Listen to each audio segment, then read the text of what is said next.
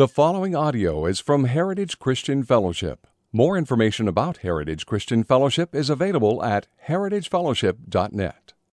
We're in Psalm chapter 73 today as we continue on in our Mythbusters series. So the whole point behind this is that, as you guys know, we are launching a church in September in Grants Pass. Pastor Sam will be the lead pastor of Philippi Church in Grants Pass.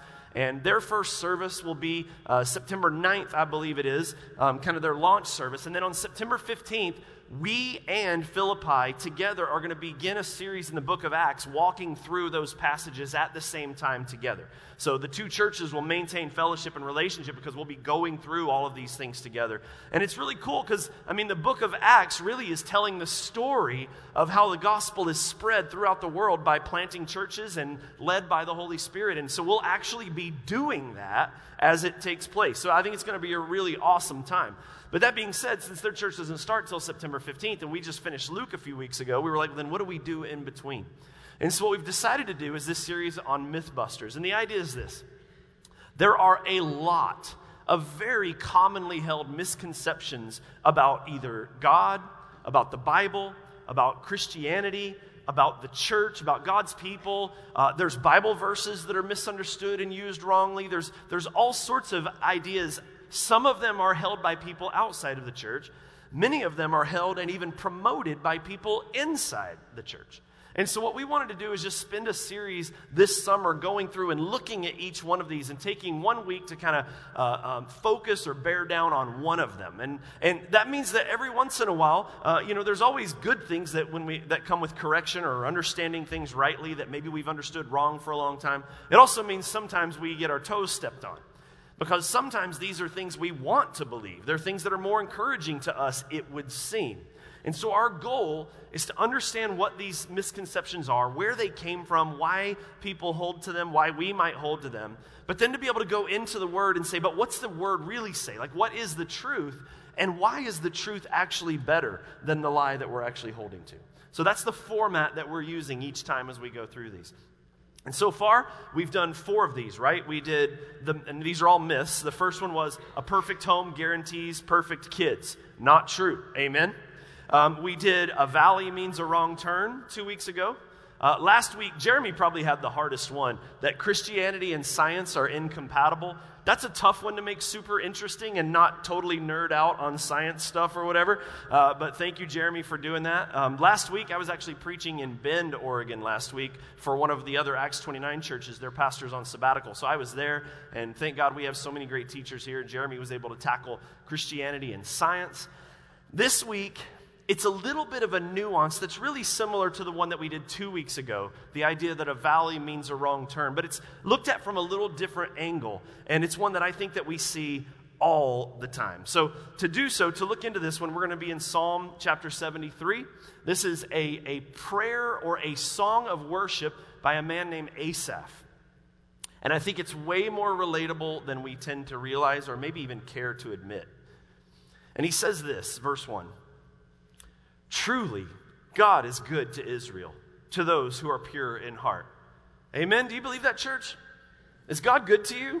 Is God good to his people? That's the idea. In this instance, it's Israel, but the people of God are his church. Christians adopted into his family, he is our father. And so if we were modernizing, if you will, that verse, we would say now, truly God is good to his people, to his children, to his sons and daughters. He is good to the church, to those who are pure in heart. Do you believe that, church?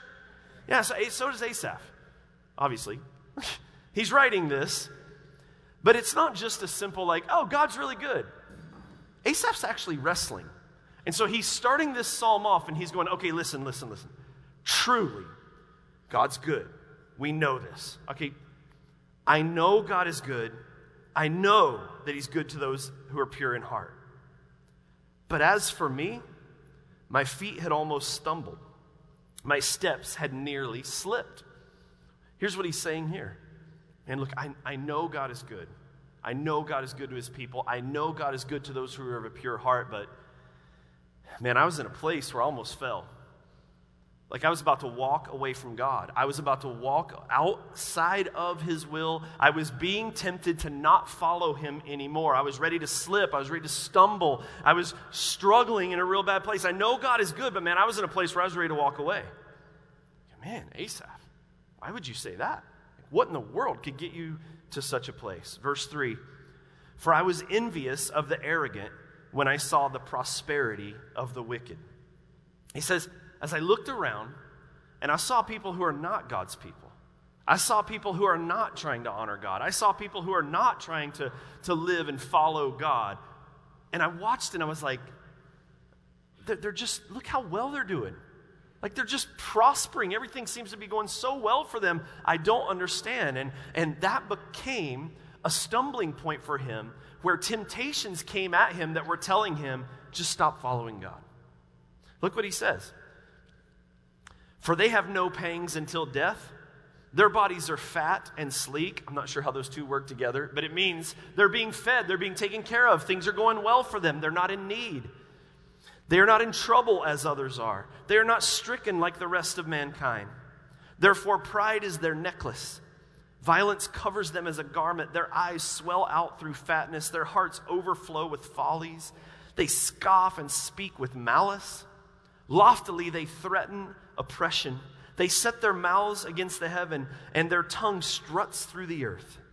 And therefore his people turn back to them, and find no fault in them. And they say, how can God know? Is there knowledge in the Most High? Behold, these are the wicked. Always at ease, they increase in riches. So he's looking at these people, and he's like, man, it just seems like everything goes well for them. It seems like no matter what, they're doing great. They're not struggling physically. They're not going through maybe the health issues I am.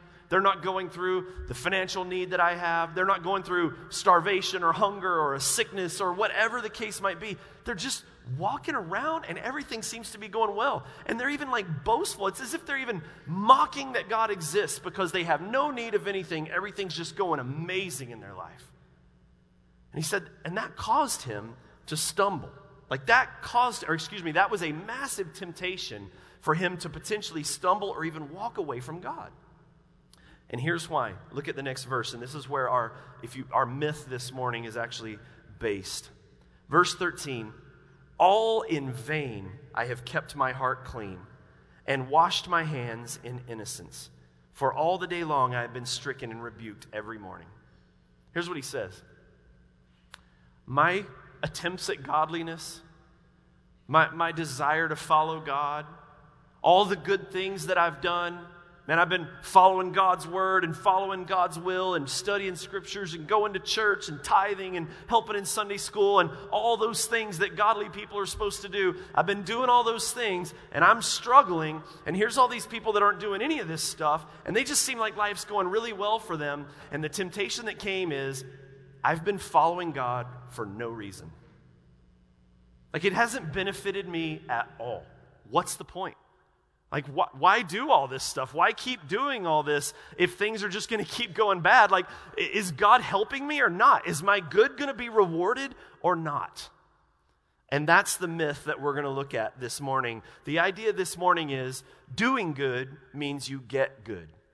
It's kind of a karma version of Christianity. You guys know what karma is. It's based out of Eastern false religions, Buddhism, that kind of stuff. And the idea is that there's this force that's out there, and if you do good, good will come back to you.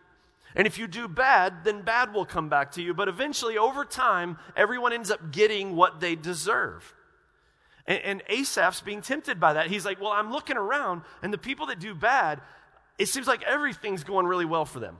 And then I'm over here just trying to do good, and I feel like nothing is going well for me. And at a certain point, I hit a place where I'm like, man, what's the point then of following God? Is there benefit in this or not? He even says in verse 15, if I had said I will speak thus, I would have betrayed the generation of your children. In other words, he's like, as I was wrestling with this, I thought, man, I can't even really say what I'm really feeling right now because it's going to betray generations of people that are following you. It's going to be a really bad witness to others. I'm wrestling with this, but I don't know what to do with it.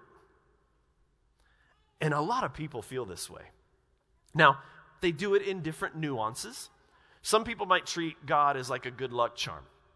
So maybe you put the fish bumper sticker or the fish symbol on your car, or I see in social media a lot, you'll see people on their profiles on like Instagram or whatever, and it'll say things like God first, even though that like nothing that's represented in their social media life looks like anything like following God, but putting things out there or using the phrases like we've talked about 2 weeks ago, passages like Philippians, I can do all things through Christ who strengthens me, and there can be this idea that because we're attaching some of these godly things to us, that we will get benefit and favor from that.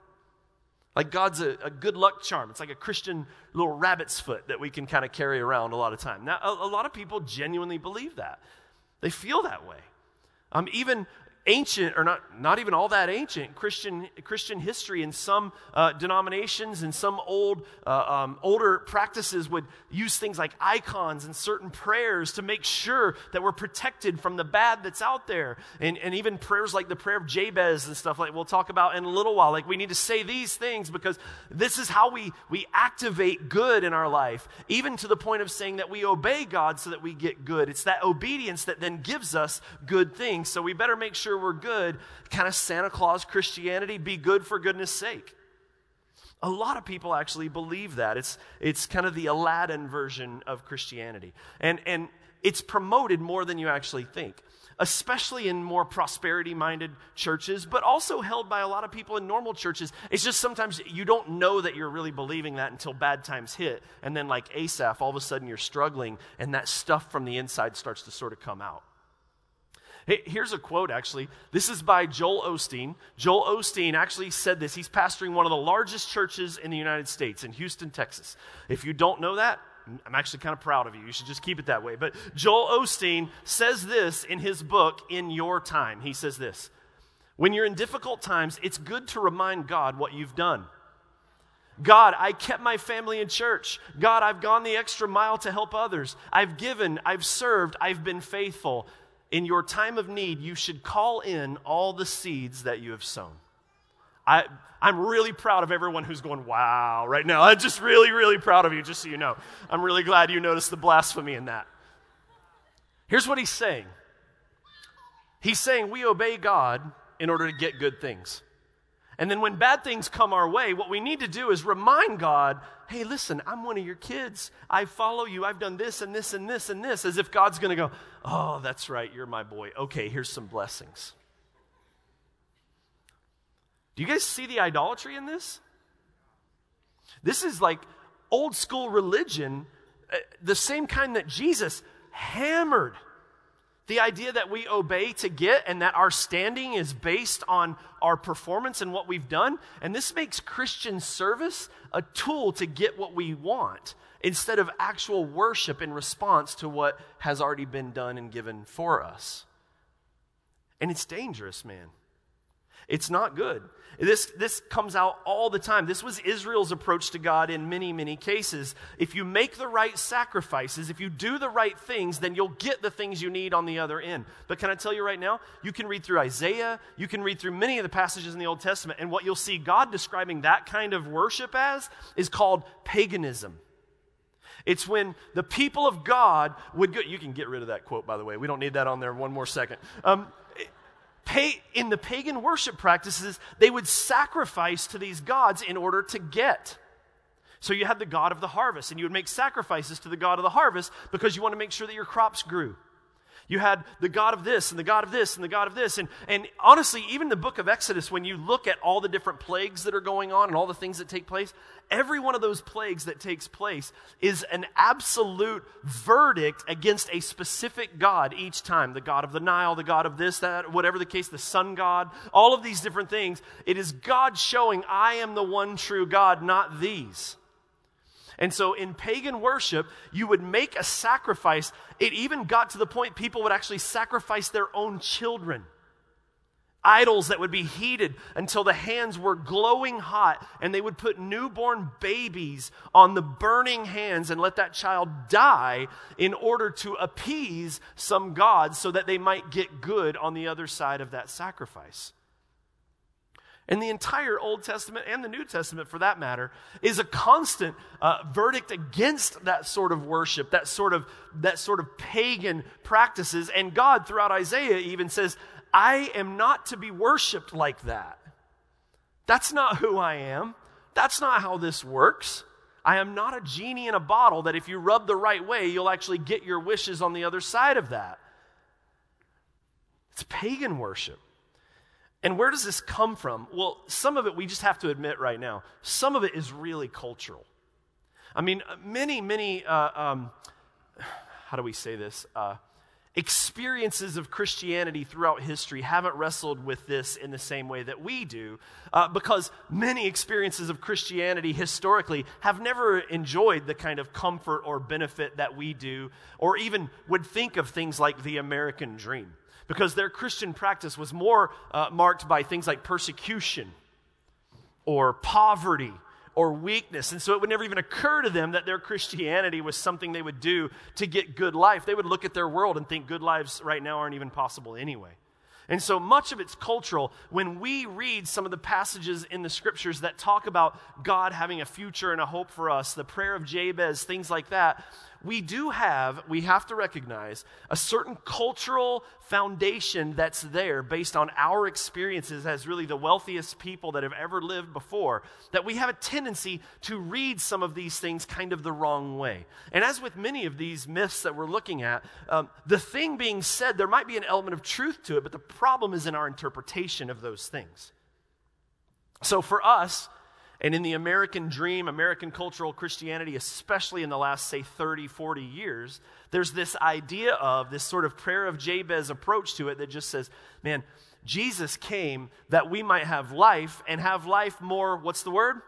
Abundantly. Who said that? Jesus did. So is it true? It kind of has to be if Jesus said it, right? I am the way, the truth, and the life. So Jesus says, I have come that you might have life and have life more abundantly. It is true. Jesus said it. The problem's not in what Jesus said.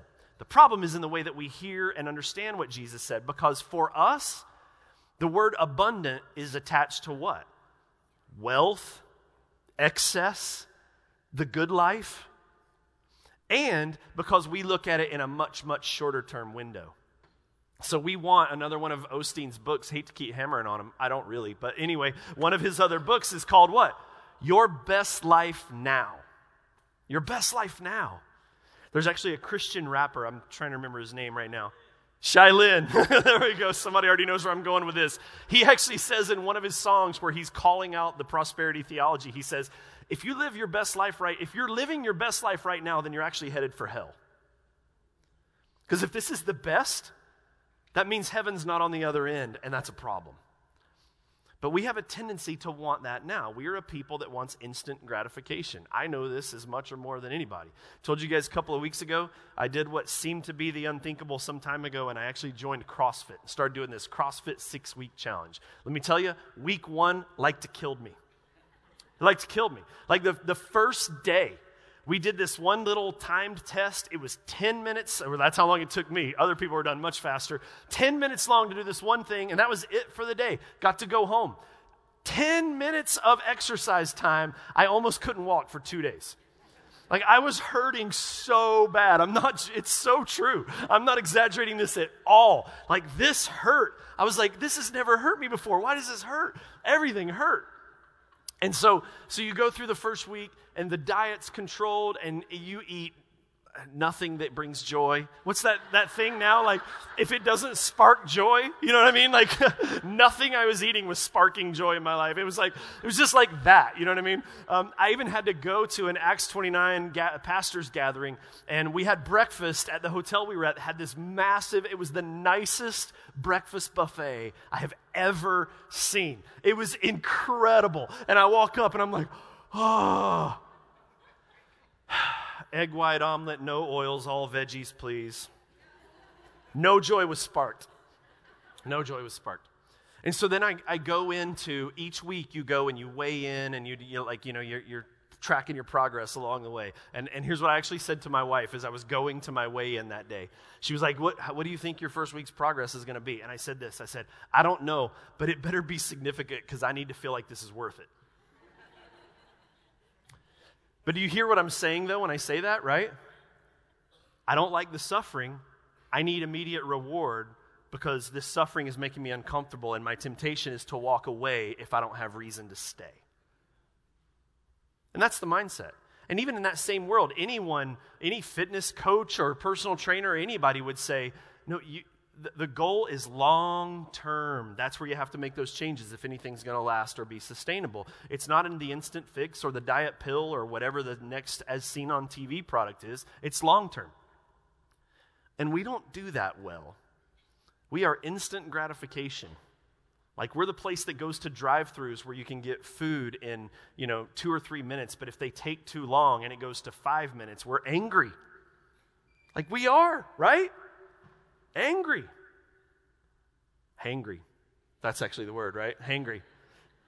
So part of it is this instant gratification culture we have where comfort and excess is all around us. And so we have that sort of American dream background that looks at things and then affects our translation of different Bible verses. So let's look at a couple of them. One of them that was really widely promoted, I talked about here, 1 Chronicles 4:10. This is the prayer of Jabez. It says, Jabez called upon the God of Israel, saying, "Oh, that you would bless me and enlarge my border, and that your hand might be with me, and that you would keep me from harm so that it might not bring me pain." And God granted what he asked. That's awesome, right? Now, that's in the Bible. So is it true? Answer confidently. Come on. It's in the Bible. Is it true? Yes, it's totally true. Is it rule? Is it normal? Is it every time a Christian prays the magic words of the prayer of Jabez, then we have the opportunity to enjoy the exact same blessing that he had? No, not at all. And we have to understand that because that sets us up for great disillusionment. We've already covered John 10:10. I've come that you might have life and have it more abundantly. And then the classic one is Jeremiah 29:11 as well. It's actually one of my favorite verses in the Bible. It really is. "For I know the plans that I have for you, declares the Lord, thoughts of good and not evil, to give you a future and a hope." It's one of the most popular, the most bumper stickered verses in the entire Bible. And it's a great verse. Amen? And it's in the Bible, so is it true? Does God know what he has for us? Does he have good for us in our future? Does he have hope for us? Yes. But does that mean no bad shall come to us? Does it mean that God only allows good things to happen in our life, and so anything bad means we're outside of God's will? Of course not. And actually, the context of that verse that people tend to forget in Jeremiah 29:11 is Israel is going into Babylon to be slaves. They're being taken into captivity. So if they prayed Jeremiah 29:11 or prayer of Jabez in the way that we often do in our culture, it would seem like their prayer was not answered. In fact, all of them, they would never experience Israel as a nation again at that point. The context of that verse was to tell them, hey, here's what's going to happen. Israel, they're taking you into Babylon, into the city. And there's some false prophets among you, Jeremiah says, that have come, and they're saying, hey, Israel, as you go into the city of Babylon, don't be a part of anything that's going on there. In fact, stay outside of the city. Have nothing to do with what's going on out there whatsoever so that you can maintain your identity as Israel. Don't be a part of the city. Don't be a part of the culture. Don't interact with the people. Stay out completely. And God actually says, those are false prophets that are telling you that. I didn't tell you that. What he says is, what I want you to do is actually go into the city. I want you to build, I want you to have businesses. I want you to have family. I want you to interact with the city. Be part of it, even though it's a pagan culture, and yet still maintain your identity as my people amongst those people who are the wicked, amongst those people who are pagan idol worshipers. And then don't worry, because over time you're going to feel like things aren't going really well. You're in a culture that's abusing you. You're in a culture that hates me. You're in this sinful culture, but don't fret. I know the plans I have for you. Good, not evil, future, and a hope. That's what he was saying to people as they were going into Babylon. It wasn't like our best life now. It was hey, just trust me. Just trust me. I know what I'm doing. I know what's going to happen. I'm in control of everything. Trust my sovereignty and trust my goodness. That's what Jeremiah 29:11 is like. Now, why is it important that we understand all this? Because you could say, well, still, though, if someone wants to believe that, at least they're following God still, right? I mean, at least they're still hearing about Jesus. At least they're talking about Bible verses. Why would we spend a Sunday understanding why this version of Christianity is incredibly unhelpful? And here's why. There's 3 things I want to share with you. The first one is this. As seen in this text, this will affect our walk. Your own personal walk with God will be affected if this is what your view of Christianity is like, in a number of ways. Number one, you'll probably be exhausted and filled with anxiety because it's on you to do well all the time. And your future is not in God's hands, that future and hope. Your future in this kind of belief system, your future is actually in your hands. Because you have to be the one that's making sure you're doing everything right, that you're doing good so that you get good. That's how karma works. You got to deposit before you withdraw, right? And so it's going to affect your walk from exhaustion. It's going to affect your approach to serving God. None of your acts of goodness are acts of worship at all. They're all acts of works in order to get something good on the other end. The Bible has tons to say about the dangers of that. But also, when hard times come, it's going to affect your walk because just like Asaph says, like, man, my feet were ready to fall. Like I was ready to walk away. Like because I'm looking around and I keep waiting for my reward and it's not coming. And the temptation that was there is, what's the point? What's the point of this? Why are you following God when he's doing nothing for you? And he's wrestling with that. And the enemy wants to use that. The enemy often uses that temptation. So we need to understand that sort of belief system will affect our walk with God. Number 2, it is going to affect our faith. Because the thing that you're actually that happens when that temptation comes is you suddenly are in a place where you're being tempted or you're feeling you're feeling moved to doubt in the goodness and future and hope of the God who loves you so much that he already sent his son to die for you. And so what happens, you start measuring God's goodness based on what's going on right now. Well, that's talked about throughout Scripture as well, isn't it? John the Baptist in prison saying to Jesus, so are you the one or should we wait for another?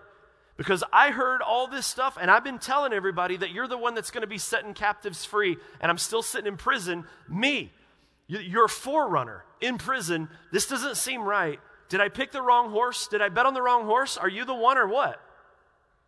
And he's thinking, it moves not even just into questioning God's goodness, but in John's case, he's even questioning God's deity at all. Are you even God? And so many people do. It'll affect your prayer life. I mean, because what's the point of praying if you think God's never listening to you?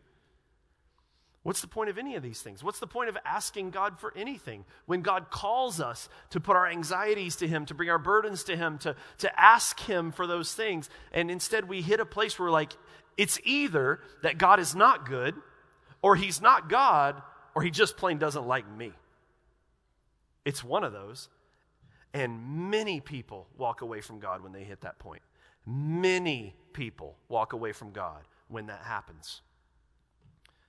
That's why we need a good theology of suffering. We need a good understanding of what a fallen world actually looks like. And if we're just honest, when you read the Bible, I mean, doesn't it just seem like pretty obvious if you just read it? I mean, think of it like this. The very first sibling pair that we learn about in the Bible is Cain and Abel. And what happens? Murder. One kills the other and seems to kind of get away with it.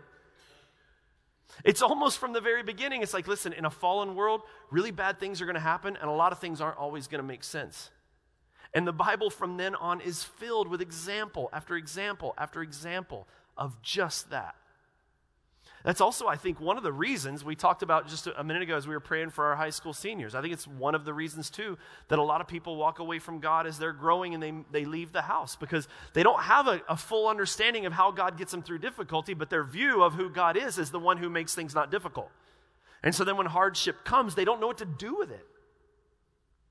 And so people turn to things like drinking or whatever. It will absolutely affect your walk. And then the last thing is this. It'll affect our walk, it'll affect our faith, and it'll affect our witness. Because here's the deal. We can't sell people a false bill of goods.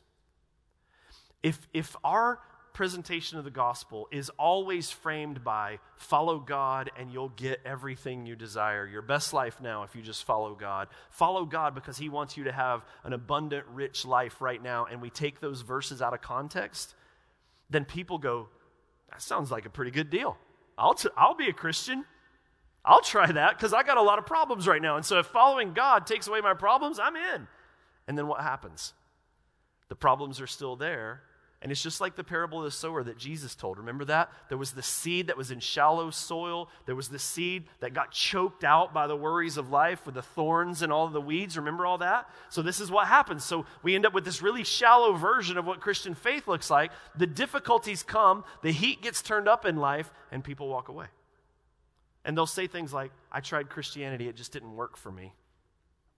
Or, God doesn't love me, I guess I'm not chosen. And especially, there's danger that some will wrestle with who have experienced that sort of Christianity that's tied to sort of a predestination approach. And I've literally heard, I have a friend that I've talked to that has wrestled with depression for a long, long, long time and is no longer part of the church right now at all. It's a fishing buddy of mine from years ago. And he wrestled with depression, seasonal depression, which a lot of people have. When the winter comes, the rain, the clouds, and he just goes into this funk. And he'll vanish for a couple of months at a time. And he prayed to be healed over and over and over. And the healing didn't come, and he wrestled with it. Well, he was at a church that believed heavily in double predestination. And literally someone in the church actually said, you may not be one of the chosen of God then. I know, right? So messed up. So it can absolutely affect our witness. Let me show you now. I'm showing you this slightly nervous because of the organization that it's attached to. This is not a indictment against Campus Crusade, or what are they called now? Cru. This is not an indictment against them. Okay, great things happening through there. But I'm using this one model of their gospel presentation that is not just part of what they do. It's part of many. And I want to remind you, things can be true. Our problem is in our interpretation. So everything I'm going to tell you is true. But the problem is how people can interpret and hear the things that are said. Okay? So Jeff likes crew. So repeat after me. Okay, just making sure. All right. In fact, let's just be really sure. Say to the person next to you, Jeff likes crew. It's okay. All right. So they have their 4 spiritual laws. How many of you guys have seen these before? The 4 spiritual laws. Many of you, if you probably have and didn't even know that that's what they were. But the 4 spiritual laws that are used in a lot of gospel presentations is this. Number 1 is this. Who knows it, by the way? What is it? God loves you and has a wonderful plan for your life. Bible teacher at Cascade right there. Good job. So God loves you. Well done. God loves you and has a wonderful plan for your life. Is that true? Yes, that's true. God loves us. Yes, he said in Jeremiah 29:11, I have a plan for you of good and not evil. That sounds pretty wonderful, right? And here are the Bible verses that are given to support that. One of them is John 3:16. I'm kind of liking this audience interaction. Somebody give me some John 3:16 right now. Everybody all at once. John 3:16, go.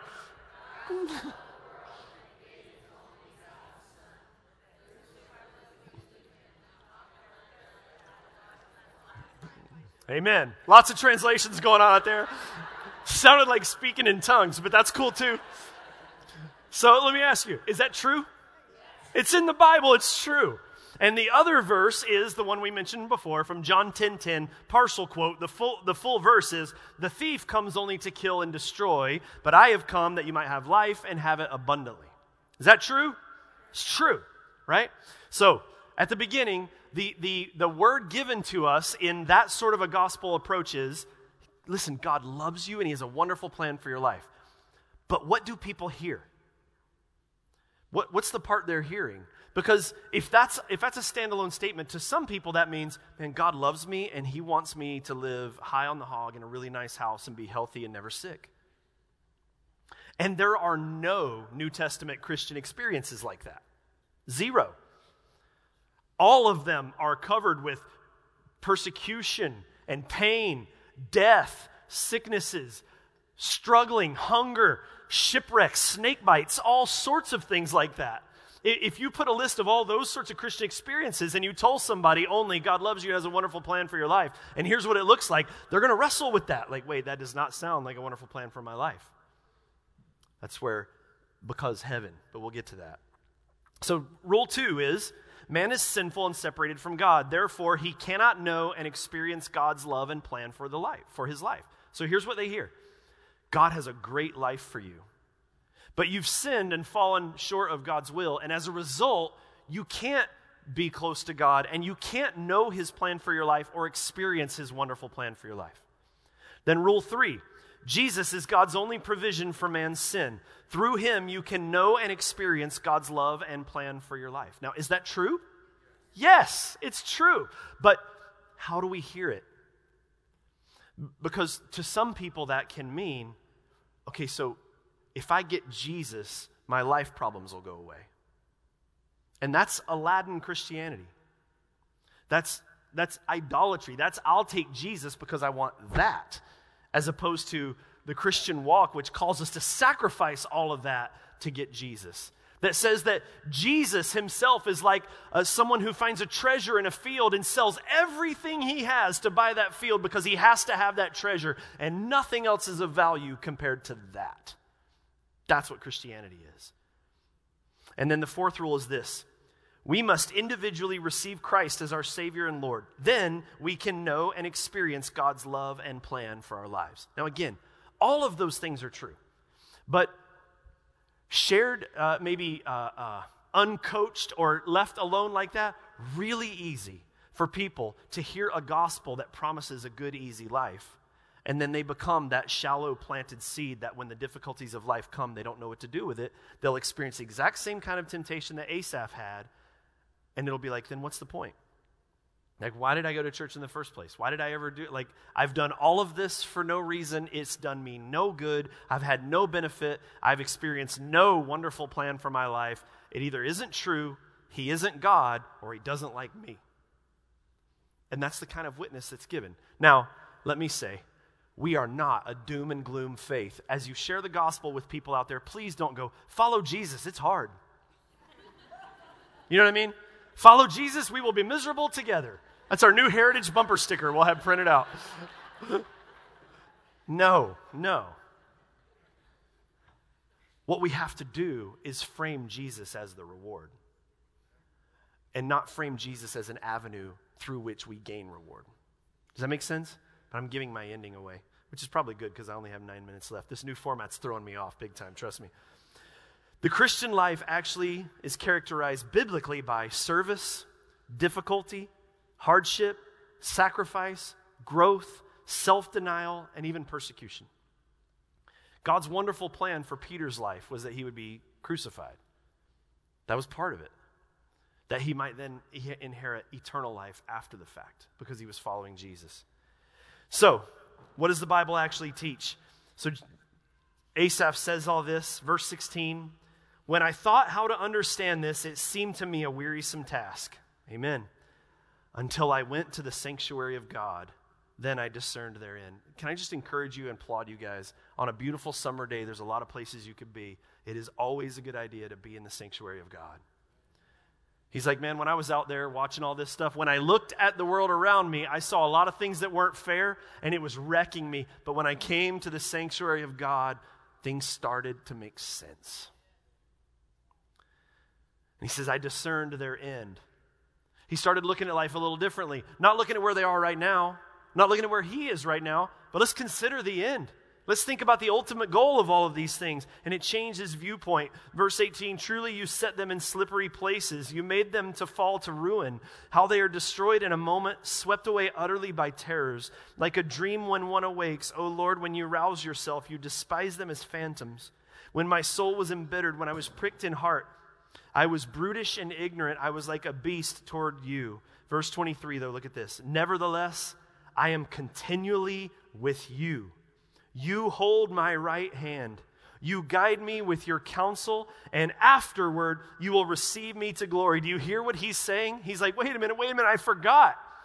Yeah, they have comfort. Yeah, they have health. Yeah, they have money. Yeah, they have riches. Yeah, my life's hard, but I totally forgot. I have God. Like, that's the point. He's like, it's not that God takes me out of the difficulties. He's holding my hand as I walk through them. And I'd rather hold God's hand in difficulty than be without it in rich. And so I'm doing it, preaching. So suddenly he remembers, God is the prize.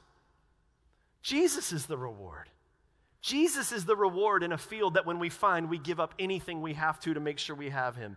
Jesus is the one that we will walk away from any other rich, any other health, any other anything to have him. Because to have God's hand, to be a son of God, that's the reward. But that's not all. But before I say the next part, let me just say this.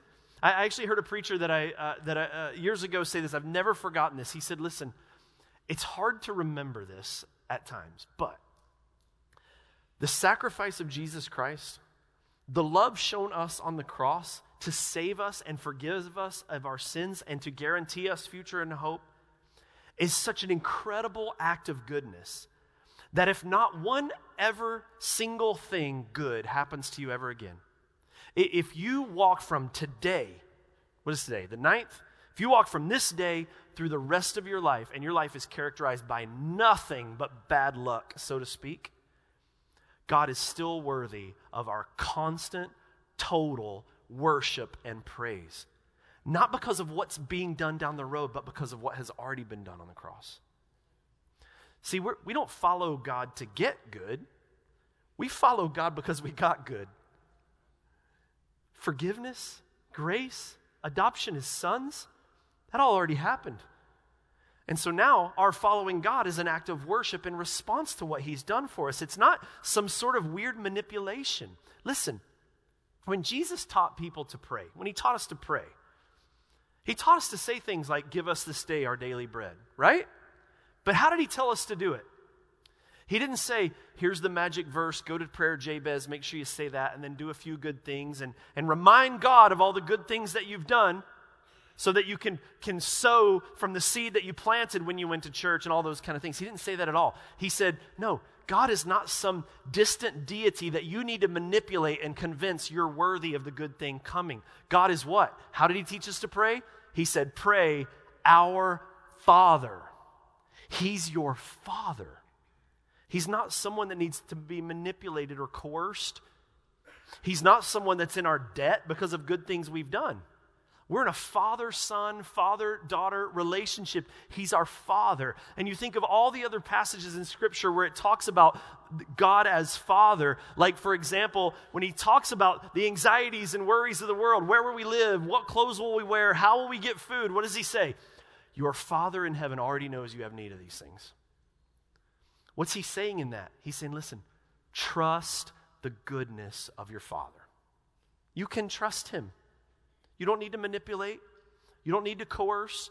You don't need to earn. He's your Father. Trust him. Trust in the goodness of your Father. So number one, we get God. And then number two, he says in verse 24, and afterward you will receive me to glory. Whom have I in heaven but you? And there is nothing on earth that I desire beside you. My flesh and my heart may fail, but God is the strength of my heart and my portion forever. You hear what he's saying there? God is my portion. It's not the money. It's not any of these kind of things. But then he says something really important that is good to be reminded of too. That afterward, we will be received into glory. You see, there is really good future and hope to come. There is wealth and comfort to come. There is a promise of riches and health and prosperity and position and lack of suffering. It is real. It's in the Bible. That makes it true. It's real. And it's the kind of wealth this world can't understand. I mean, God uses gold as pavement. That's a lot of wealth. There's no more illness. There's no more sorrow. There's none of those things. It is what we have waiting for us is so unbelievable we can't even get our minds wrapped around it. And we should think more about that. We should think more about that.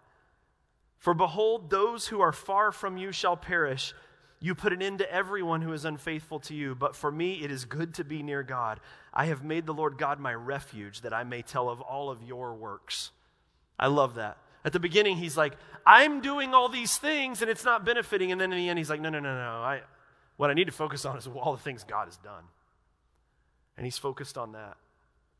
This idea of heaven and heavenly reward is, it's pretty awesome. Let me close with one more thing before we say that. What if karma Christianity was actually true? Like, what if that's what it was? What if do good, get good was real? You actually do get what you deserve. What would the Bible teach us?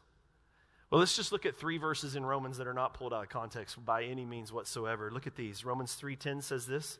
Do we have those? Yeah. As it is written, none is righteous, no, not one. So that's a problem. If being good means you get good, right off the bat, we have a good problem, don't we? Verse 23 of Romans 3 says, for all have sinned and fall short of the glory of God. And then verse 23 of Romans 6 says what? And so the wages of sin is death. In other words, the thing that we actually deserve and have earned, our payment for our lives, is death. But the free gift of God is eternal life in Christ Jesus our Lord. And my favorite, Ephesians 2, verse 4 through 9. But God, being rich in mercy because of the great love with which he loved us, even when we were dead in our trespasses, made us alive together with Christ. By grace you have been saved, and raised us up with him and seated us with him in the heavenly places in Christ Jesus, so that in the coming ages he might show the immeasurable riches of his grace in kindness toward us in Christ Jesus. For by grace you have been saved through faith. He's like, don't forget this. He's saying it twice. That's on purpose because we tend to forget. And this is not your own doing. This is the gift of God, not a result of works, so that no man may boast. See, we already got what we didn't deserve in that we got grace and forgiveness through Jesus Christ. Karma Christianity, we should desperately be happy or hope that it's not true, or we're in big trouble. But not only do we get Jesus, we get heaven. And I just want to remind you of this because, like I said, we are the people of instant gratification. We want reward now. But I think the more we think about what that reward is going to look like one day, it does make the suffering more worth it, right? It's like when you're doing the diet and you put like your old skinny picture on your mirror every day or on your refrigerator, even better. It's like that's the goal. That's what I need to remember. That's what I'm actually after. This is a great quote. This is from C.S. Lewis from his book, The Weight of Glory, and he says this. The New Testament has lots to say about self-denial, but not about self-denial as an end in itself. We are told to deny ourselves and take up our crosses in order that we may follow Christ. And nearly every description of what we shall ultimately find if we do so contains an appeal to desire.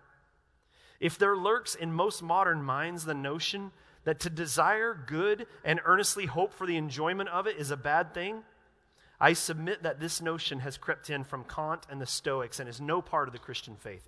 Indeed, if we consider the unblushing promises of reward and the staggering nature of the rewards promised us in the Gospels, it would seem that our Lord finds our desires not too strong, but too weak.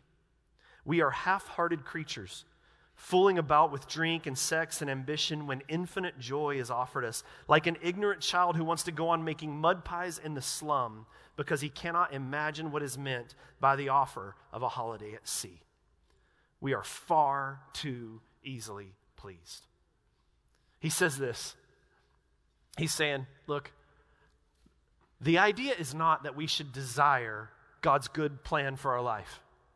The idea is not that we should ask God for good. The idea is not that we should want blessing or enjoyment or any of those kind of things. We are not a mopey, mournful faith or religion. The problem is that we tend to read all of those things and say what we want is this stuff now. And God's saying, why would you mess with that stuff now? Store for yourself treasures in heaven where moth and rust doesn't corrupt, things that will last you for all eternity instead of wasting your time with things here that can never fully satisfy you and they will never ever last. God wants us to desire heaven. God wants us to desire. I think our desire for comfort that gets a little out of control is there on purpose. It just gets misdirected. And so today we have opportunity just to remember the truth. That Jesus Christ has given us more than we can ever possibly imagine. And we can remember this carefully as well. 1 Peter 5 says this. Humble yourselves, therefore, under the mighty hand of God, so that at the proper time he may exalt you, casting all your anxieties on him, because he cares for you. Be sober-minded, be watchful. Your adversary, the devil, prowls around like a roaring lion, seeking someone to devour. Resist him, firm in your faith, knowing that the same kinds of suffering are being experienced by your brotherhood throughout the world. And after you have suffered a little while, the God of all grace, who has called you to his eternal glory in Christ, will himself restore, confirm, strengthen, and establish you. So to him be the glory, dominion forever and ever. Amen. Amen.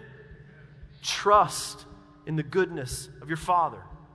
Don't be tempted to interpret God's goodness based on the things that you're going through today or the things you might go through tomorrow. God has demonstrated his goodness once and for all in a way that can never be argued with on the cross of Jesus Christ, where the death that we deserve was taken on by him so that we get to live the life that he earned. And heaven's coming, and it's going to be amazing. You know there'll be no CrossFit in heaven? Or at least it won't hurt. It's good to desire those things. But more importantly, don't forget, the ultimate prize is we have God himself. Amen? At this time, we're going to transition into a time of worship. Our worship can take place in many different ways. For some of us, it's an opportunity to respond to what we've just seen. It's an opportunity to do business with God, maybe. Maybe you're going through difficulty, and maybe you've been wrestling with him, and now you're being reminded, that's right, he is good. I can still trust that. And so you can go to him, and you can confess, and you can be reunited with that, and just understand that, and just spend some time with him, enjoying the love of the Father. For others, maybe you don't know God's love at all and you need to, then I'll be right down here. Just come talk to me. Let me pray with you. Let me talk to you about Jesus and introduce you to our Father. For others, we're going to worship. We want to sing in response, because what happens is the same thing that Asaph was talking about in his psalm. Now, he came into the sanctuary of God and remembered God's goodness. And so what is his result at the end? Man, God, you are my portion. He begins to sing of the goodness of God. And so that's what we do when we worship. We are declaring God's goodness. We're declaring God's acts. We are worshiping him for the good he has already done in our lives. And so I want to encourage you to worship. And also, those that are part of the family here, what we give. The brothers will be coming forward during the first song. They'll receive tithes and offerings. That's not just fundraising, though we do. We invite you to partner with us in a gospel expansion throughout the valley. We invite you to do so. But it's also on our end. It's an act of worship. It's not something we do to get good out of God. It's something we do in response to the fact that God has saved us. It's an act of worship. So I want to encourage you and invite you to worship God. He is good. He loves you. And he does have a plan for your life. Amen? Let's pray. Father, I pray, God, that as we worship you, you would just fan the flame of affection that we have for you. Lord, may you encourage us. Lord, may you build us up, Lord, in our faith. May we realize and remember your goodness. May you be honored by our worship and our singing. May you relieve burdens as we lift our hands to you. And may you hear the prayers of those in this room who come and do business with you right now. We thank you for your goodness. We thank you for this reminder from your word. In Jesus' name, amen. As the guys come forward this morning and receive the offering, after that basket's gone by, man, I encourage you, stand, sing, go to your knees, pray, worship, but spend time with God and let's worship him. Amen, church?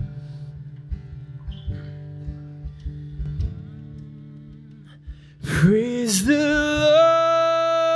Lord, his mercy is more,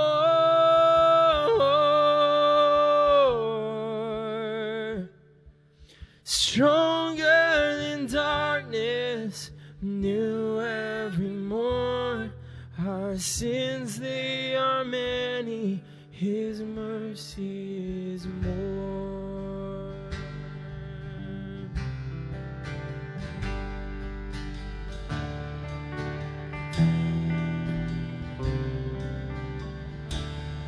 What love could remember, no wrongs we have done. Omniscient, all-knowing, he counts not their sum. Thrown into his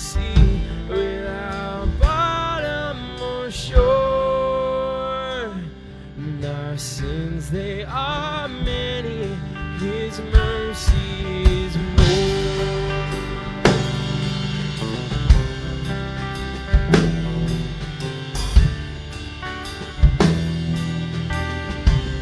Patience would wait, what patience would wait as we constantly roll. What Father so tender is calling us home.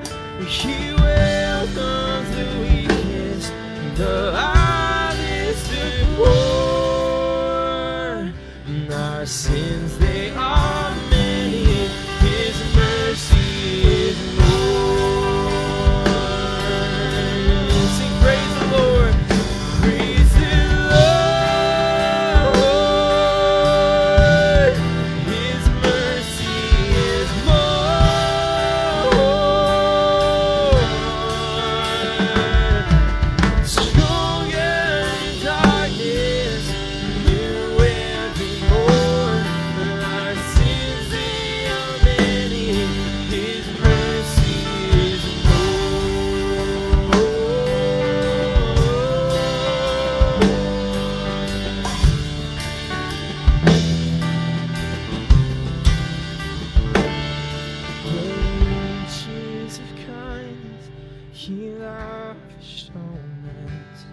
His blood was the payment, His life was the cost. We stood neath the debt we could never afford.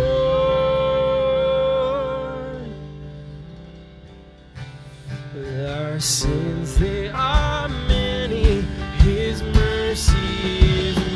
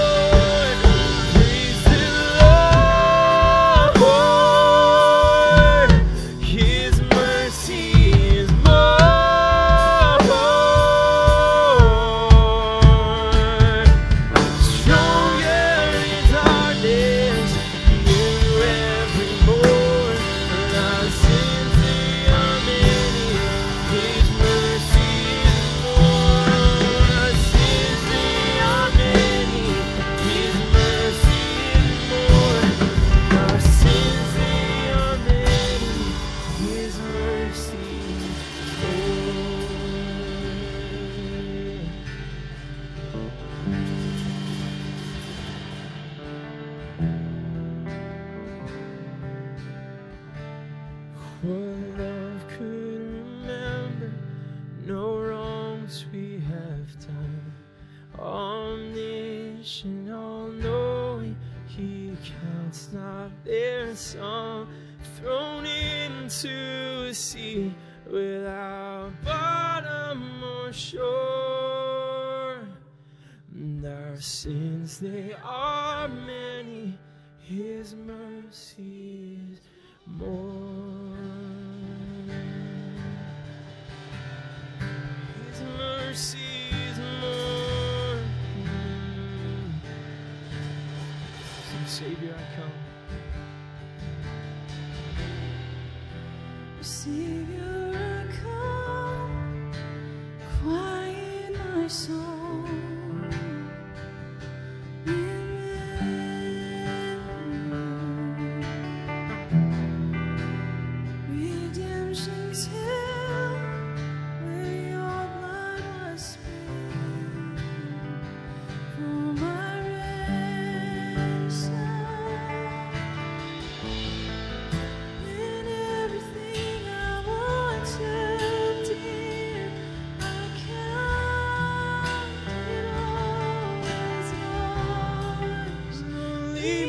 To the cross, to where your love poured out.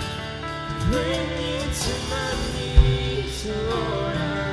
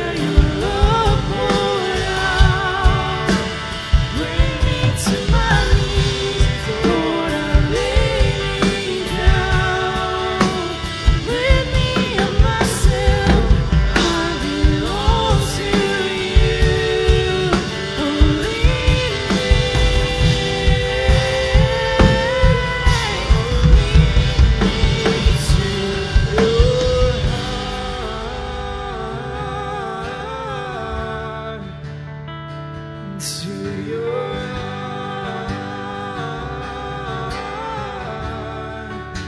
Lead me to your arms.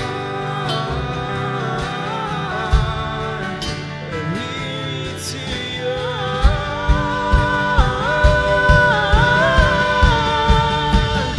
Lead me to the cross where you poured out. Bring me to my knees, Lord, I lay me down. Rid me of myself, I belong to you. Don't leave me to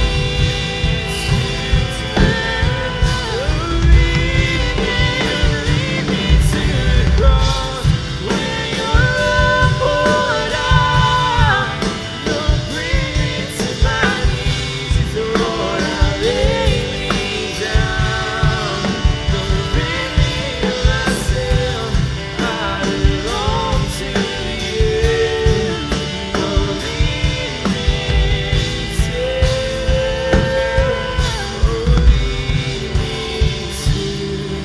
the cross. Lead me to the cross. No, lead me to the cross where your love poured out. Bring me to my knees, Lord, I lay me down. Rid me of myself, I belong to you. Lord, lead me, oh, lead me to the cross.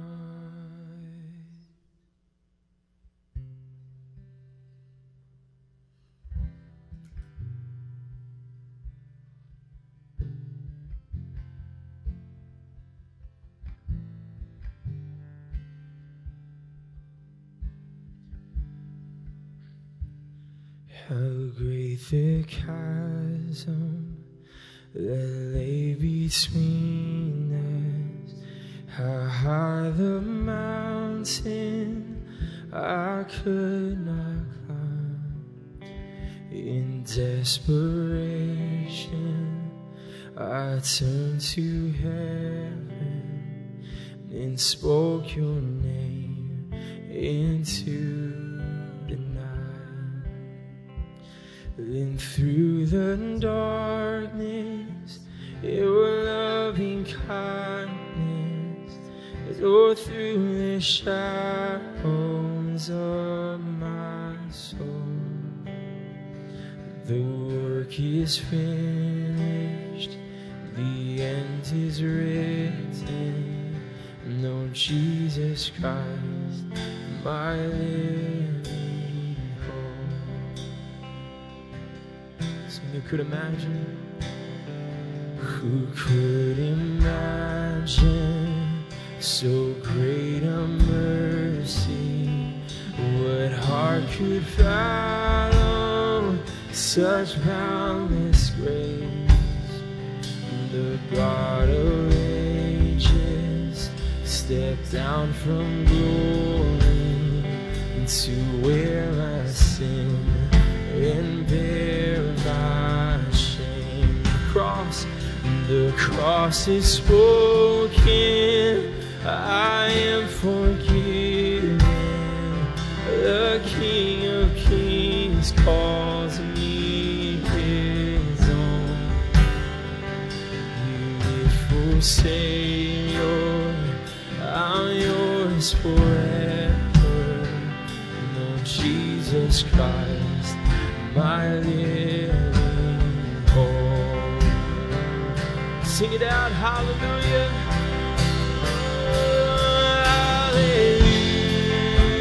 Hallelujah.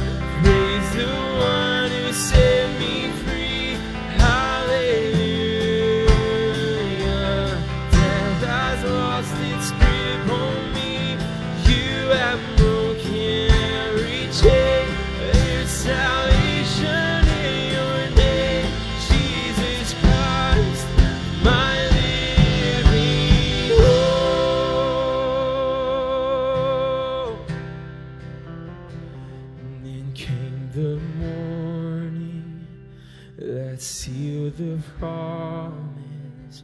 your very body began to breathe. And out of the silence, the roaring lion declared the grave has no claim on me. Sing that again. And then came the morning to the promise. Your very body began to breathe. Out of the silence, the roaring lion declared has no claim on. Sing it out, oh Lord. No, Jesus, yours is the victory.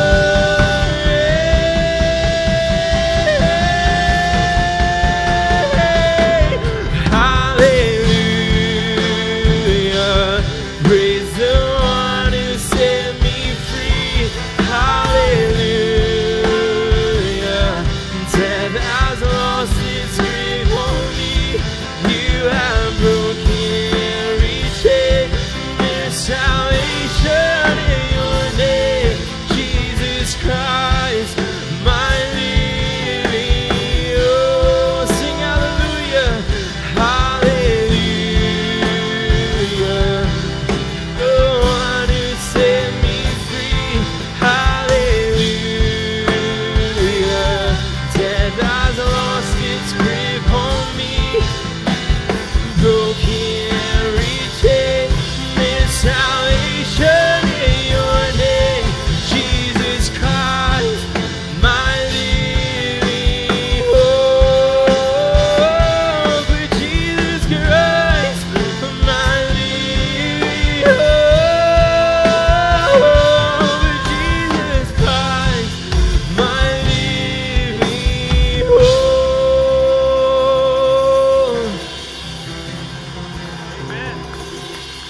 Amen. Hasn't God been good to us? Amen. He is good. Amen. Let's go tell somebody about his goodness this week. Amen, church. God bless you guys. We love you. Don't forget Pastor's Coffee. Come by and say hi. We'll be in the coffee shop over here. May the Lord bless you this week. May he be with you. May you experience his presence, whether good or bad. And may you know how much God loves you. Amen. Amen. Have a great day, guys.